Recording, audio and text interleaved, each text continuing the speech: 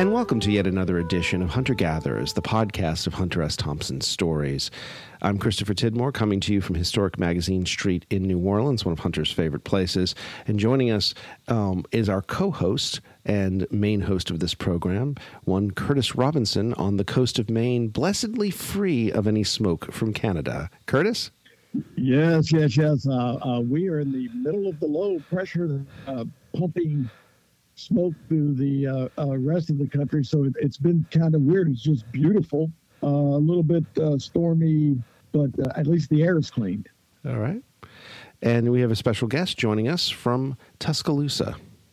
Yes. Let me jump in and say we have with us today Dr. no less, Dr. Leo Jeffrey Weddle. Jeff Weddle is one of my oldest friends, and by that I mean he is old, and he is a noted author. I think his first book, and there may have been subsequent ones, but his first book of note was called Bohemian New Orleans. It was the story of the outsider. New Orleans folks might remember Gypsy Lou Webb and John Webb did a book about did a magazine called The Outsider. The notables that they published, Henry Miller. I think they published the first Charles Bukowski book. So that's all makes Jeff interesting. He's a professor now at the beautiful state of Alabama. We're not going to talk about any of that. We're going to talk about Jeff as eyewitness to one of the famous Hunter S. Thompson college visits in, I think, late 70s, maybe 1980. And with that introduction, I wish I had a drum roll, Jeff Weddle. Welcome, Jeff. Thank you, Curtis and Christopher. See, I thought we were going to talk all about my books. I feel betrayed. Well, if it's any consolation, Jeff, in a shameless free plug, your books remain on the shelf for sale at the Garden District Bookshop, as they will always remain. So, yay! So that is still good, but otherwise, no. And to continue the blatant plugs, Jeff's book led to my first producer credit many years ago, and with a Wayne Ewing film, which was. The Outsiders of New Orleans, Lou John Press. Yes, The Outsiders of New Orleans. I always hesitate because I always want to say The Outsider. I never remember if it has the S, and it locks me up because you would think Wayne Ewing would not care about that, but I can assure you Wayne Ewing does care about that. Well, Wayne's a good man. So you want me to talk about my experience seeing Hunter Thompson at the University of Kentucky in 1980? Is that right? Yes, that is the ambush interview. Here's the thing. Let's get in the Wayback Machine. Hunter Thompson did a bunch of college visits, and it's remarkable how many stories. I would say one of every 3 stories I hear from strangers about Hunter Thompson have to do with meeting him or attending one of these college lectures, and I use the word lecture very loosely. Very loosely. I was surprised you actually attended one in Kentucky, right? I did. It was in Memorial Coliseum at the University of Kentucky, 1980, I'm pretty sure. And I was an undergraduate at UK, English major. And a friend of mine from Paintsville, Kentucky, who was also my across the hall neighbor at this wonderful old apartment building called the Minor Dixon, he told me that Hunter Thompson was going to be speaking and we needed to go. And I'm just going to tell you the truth. I had no idea who he was talking about. I was just some kid from the mountains of eastern Kentucky, and I had not been exposed to Hunter Thompson. I don't know that I'd even been exposed to Charles Bukowski yet. And as Curtis knows, when that happened, my life changed. But so we went. And so do you find it interesting? I mean, this is 1980. I mean, Hunter Thompson was internationally famous through the 70s, right? He had already done Campaign Trail. The Vegas book was a big deal. And yet you were in college in Kentucky. And it lends itself to a theory of mine. I was the same way. I was in college, and a guy from Ohio who was a photographer at my paper gave me a couple of books. And you really want to introduce him academically. And it actually took Kentucky a long time to embrace him. Maybe it was the drugs. To be honest, I've been in the academy my entire adult life, and I don't recall ever having a conversation with anyone at any time about Hunter Thompson. I brought him up to my students more than once, and I get embarrassed silence or blank stares. It's really incredible. But I get the same thing when I talk about other writers. They don't know Kerouac and they don't know Bukowski. It's the universities are really falling down on the job on this. There's a real conservatism that infests higher education that's just never gone away. So that's a sad thing. But also, I was from a little tiny town in eastern Kentucky, a different one from you, Curtis, but you know what it's like. And I went to a public school, and nobody there, I'm certain, knew about Hunter Thompson. And if they did, they kept it to themselves. Well, and I want to ask both of you, since you're both products of Appalachia to some extent. No, not to some extent. We're about as Appalachian as you can get without having the A tattooed on your forehead. So I find people who talk about Hunter Thompson, and it's amazing how many people do not make the Kentucky connection. I'm like, how could you not know this? But it is sort of the reverse. On the one hand, to use old religious terms, a prophet is never appreciated in his home country. But at the same time, people don't associate Hunter Thompson with Kentucky, and yet you two, especially Curtis, who knew him better than anybody, knew that is true. Hunter Thompson is true Kentucky, going to shooting at 2 o'clock in the morning. His attitudes towards things very much as a child of Appalachia. Why do you think there's that psychological disconnect on both sides? Why do you think that? Are you asking me or Curtis? I'll ask you, Jeff, because I've asked this Curtis's question. You're the one. You're the one we're interviewing. PhD hotshot. Well, let me just, before I try to delve into that, say that, Muhammad Ali's from Louisville also, and people didn't talk about him back home either. I don't know that Kentucky is any different from most places. I don't know if you went to, Illinois or Tennessee or Wyoming or wherever and talked to kids back in the day when I was growing up, that they would all know about Hunter Thompson. Maybe they would, maybe they wouldn't. But for me, I can just say that I was from a not so good public school education in a tiny little conservative town. And when I went to school at the University of Kentucky, it was a pretty staid conservative place there too.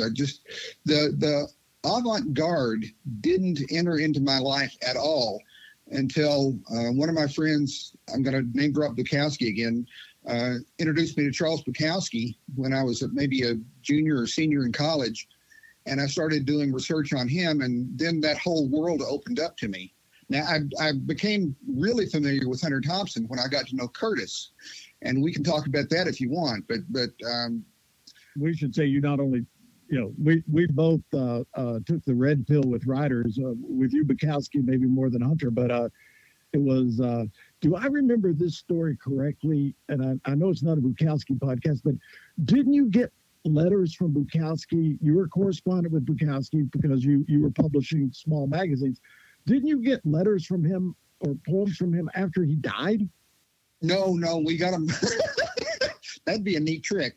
No, I mean they were in the mail when he died. I don't mean that he came to you from the beyond. And now this is the podcast of what happens when writers die. Yes. No, your best friends do make your best ghosts. We got them several months or maybe even a year before he died, but we didn't publish them until soon after he died. I think we didn't have any money or something for that issue, and so we waited a while before we put it out. Yeah, I got several letters from Bukowski. I've even got a one-of-a-kind document that my buddy, the late, great Eric Cash, got from him. It's a writer's block questionnaire that God knows what this thing's worth. It's 3 or 4 pages of Bukowski answering questions about writer's block. Nobody's got anything like that but me, and so, start bidding, I guess. But it was through researching Bukowski that I realized there was this other literature out there, and it was through meeting Curtis that I got to know exactly who Hunter Thompson was and why he was so important and so cool. Yeah, I did. I was a bit of an evangelist. It made it difficult when I finally met him because I was such a fanboy that I had to, how am I going to react? Because there was every chance I would ask him for an autograph within 3 minutes of walking into his house. And And Well, I was trying to be cool. The thing is, when you got to know Hunter Thompson and you were introducing him to people that you knew, I was terrified that you were going to try to introduce me to him because that would have scared the life out of me. And now I wish, I could have, but I didn't. And well, you are a black belt. But so let's go back. Lexington, Kentucky, 1980. What was it like when you went there because your friend knew who Hunter Thompson was? You presumably knew something. So you went there unprepared. I mean, you didn't know you were going to get Hunter Thompson. Right. It was a packed house. It was Memorial Coliseum, the old basketball stadium where Kentucky used to play back in the day. And it was absolutely packed with students. Seems like we had good seats. I think we were pretty near the front. My overriding memory of the event, other than the big crowd, was that Thompson was practically comatose. He was on something, God knows what, drunk, pills, I don't know, but he was feeling it. And I remember thinking, what's going on? Who is this guy? And why did I come here to listen to this? When he came up with, was it just him and a questioner? Surely to goodness it wasn't just him and a microphone. It was usually to head things off, people would put him in conversation, we would say. Now, what was the stage? Was it just a chair and him? You got to remember this was going on 43 years ago, probably. And I was probably... So what you're saying is you could make up anything. I could. There's a good chance that I'd been drinking before we went.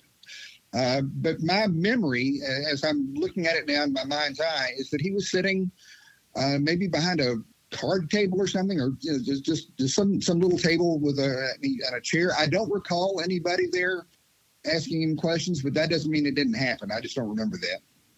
Do you recall anything? Was he talking about 1980? That was Reagan. Was he talking about politics or what? Or is that reaching too far back into the memory bank? Well, it is reaching way far back, but as I say, he was pretty much incoherent. I don't remember what he said, and I don't know that I could have told you that night what he said. What was the mood of the crowd? I mean, I've seen video where he's like that. Now, you got to understand, I've asked him about this, and I asked him, but you have to realize how much he hated it. The only reason he did it was because people would pay him to do it. And he really, really, truly hated it. So I'm curious but I've seen the crowd, like the more, the worse it gets for him, the more the crowd goes crazy. Was the mood of the crowd like, were they throwing stuff or were they? No, that's a big room. I mean, what do you think that holds? It's got to hold 10,000 people. Yeah, it's big. No, I don't remember anybody throwing anything, but as I recall, the mood was kind of electric.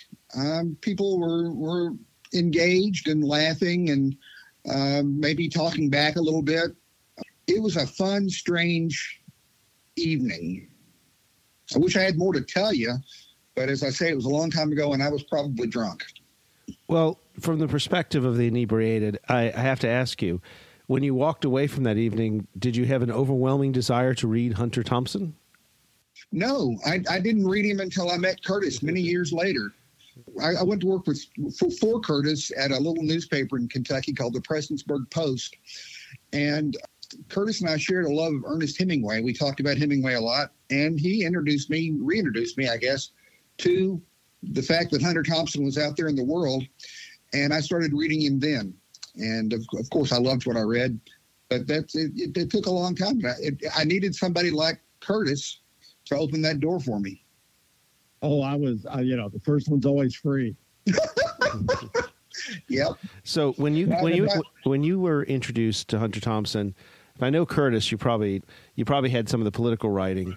Did you come at Hunter Thompson as a political writer who happened to write this book about fear and loathing in Las Vegas, everything Vegas, or did you come to him with the sort of hedonistic side? And oh, by the way, didn't he write something about politics?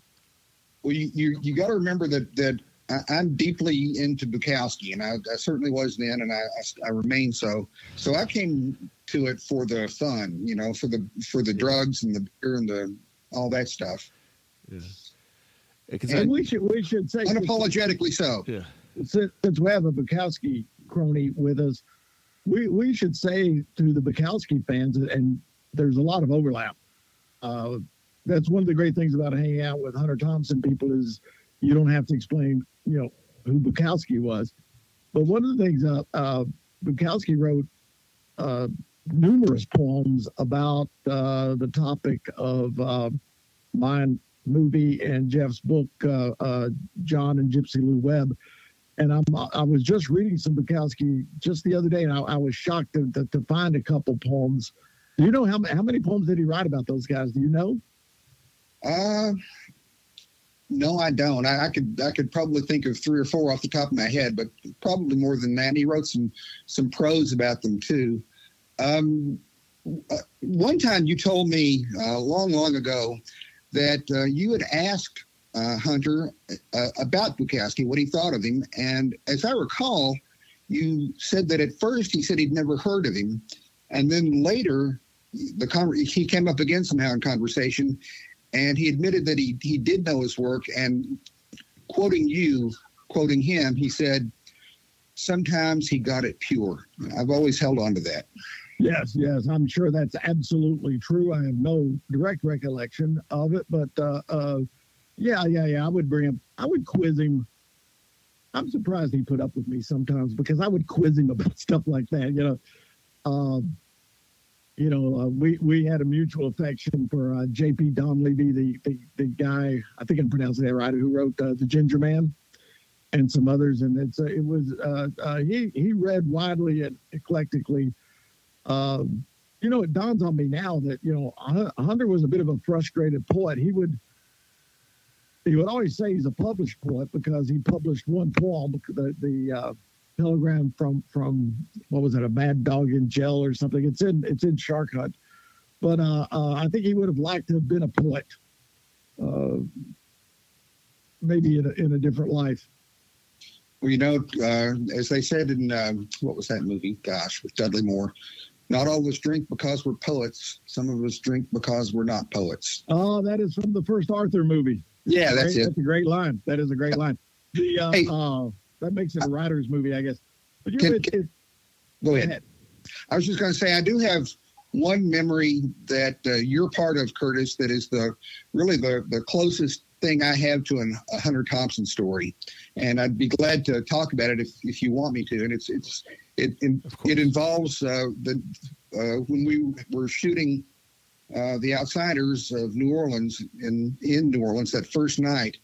And we were going to go out and celebrate because we had some great luck with filming Gypsy Lou Webb and other people that day. We were so happy. We were going to go celebrate. You probably remember what happened. Yes, but it's the podcast of Hunter S. Thompson Stories, so you go right ahead. Okay. Well, as I say, we'd had this great day shooting. And it was Curtis and Wayne Ewing and myself.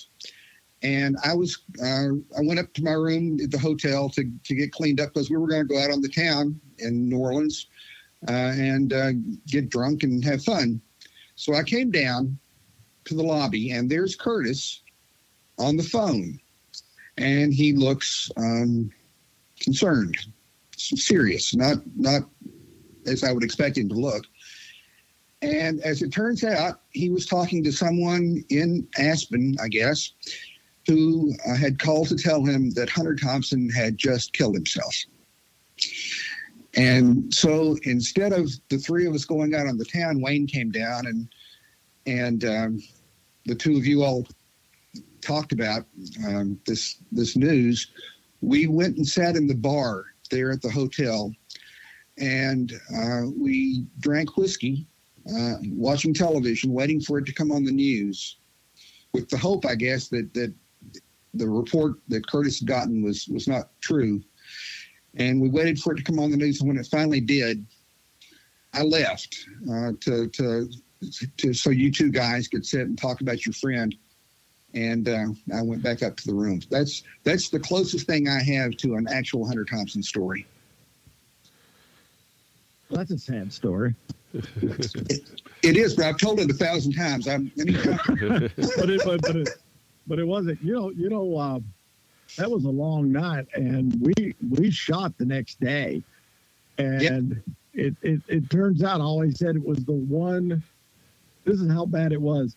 I always said it was the one time I didn't make the call. I couldn't get up and go the next day. And then Wayne corrected me. He said, "Oh no, you went." I'm like, "Oh God." It was even worse than that. So it's that was in the middle. I didn't in recollection, I didn't realize it was the first day of shooting. Yeah. Wayne and I might have shot before that, but was that the same day we shot Gypsy Lou in that wonderful office interview?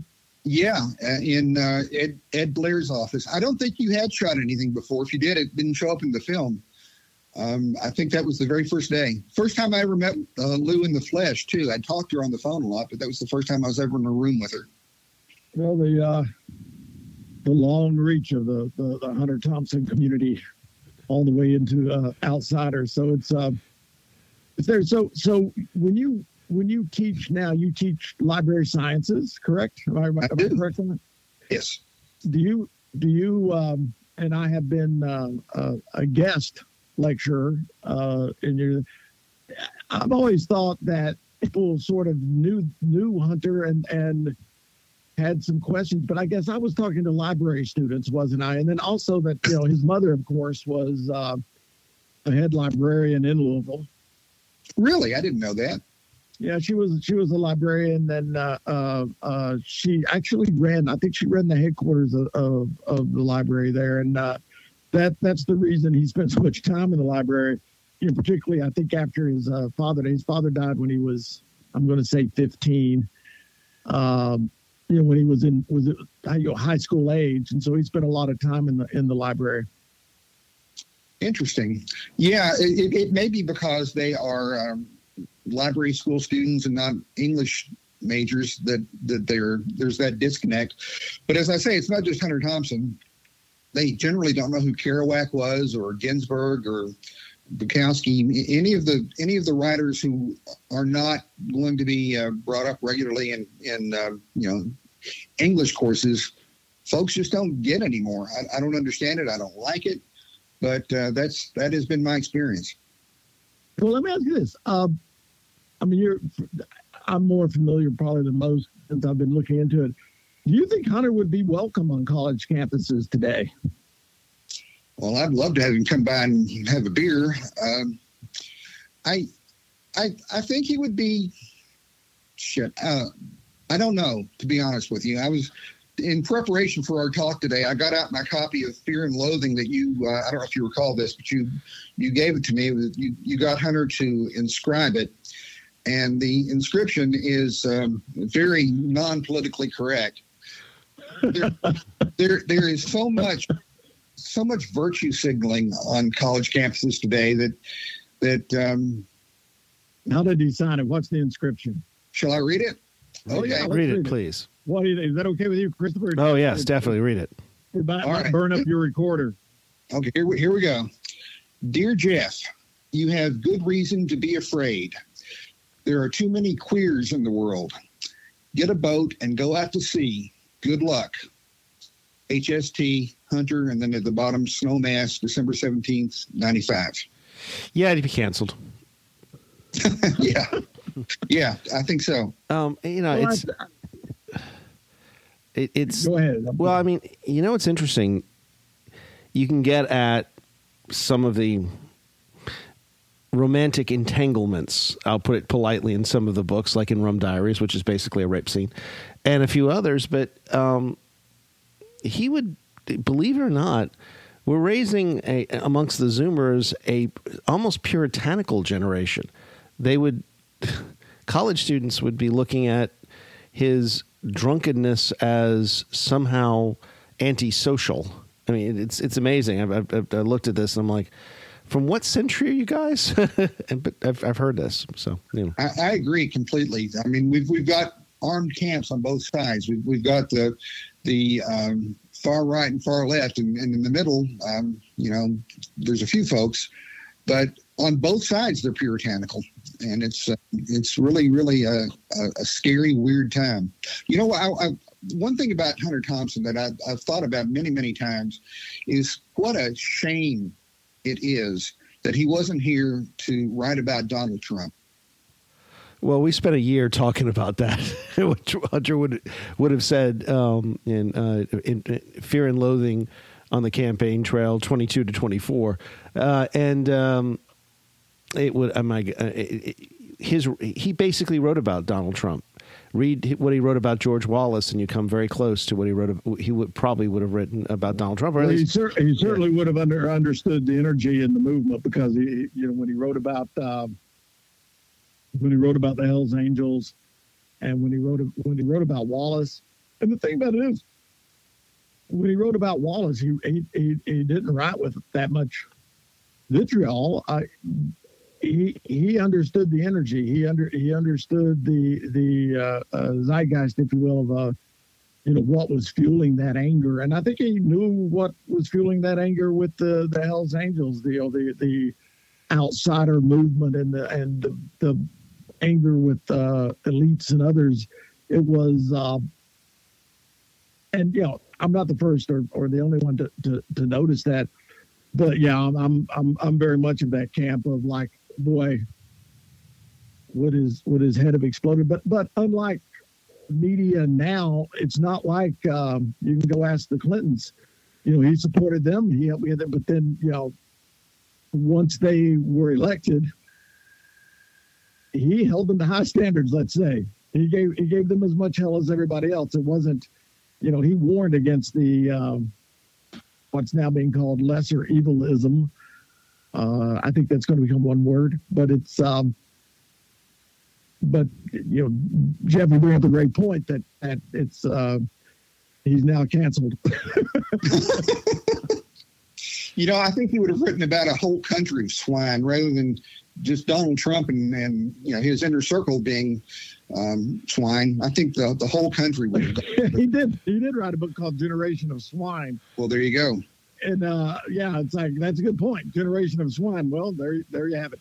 And maybe that's what we ought to do. We ought to stop, Generation Z and Generation X and Boomers. We should just be like, swine.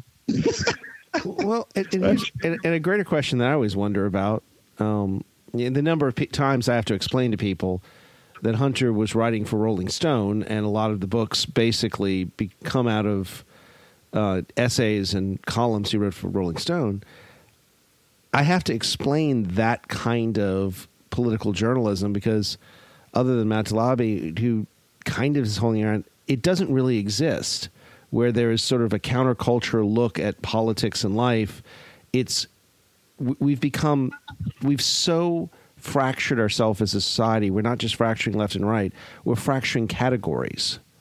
And so, you can't look at life from a different perspective and throw politics and culture and ideas into it very effectively, which is why this show is something I love, and people love to hate us, and it's very good about that. So for that reason, yeah, we get it coming and going. So Jeff, I got to say on behalf of Hunter Nation, sorry that 1980 did not go well for you. Was he on time though? One of the things everyone says is the crowd was whipped up because he was usually late. It was 43 years ago. I don't remember. Because you know where I was going. If he was late, I was going to ask you: was he also instructive? I wish everybody knew why that was funny. Well, we'll leave it at that because that leads us into a horrific pornographic reference in a very private joke. But well, there you have it, Jeff. Thanks for joining us with your Hunter story and your Bukowski stories. If we do you think about, there's so much great overlap. I'm thinking about someone like Sean Penn, who was such a great Hunter world person, and I'm sure he has if not a physical, at least a psychic Bukowski tattoo. I just love that there's overlap there. Yeah, I know what you mean. Okay, then. On that note, and Christopher, thanks again for teeing us up. And folks, we'll see you on the next edition of Hunter Gatherers, the podcast of Hunter S. Thompson Stories. Jeff Curtis, as always, thank you very much. Thank you.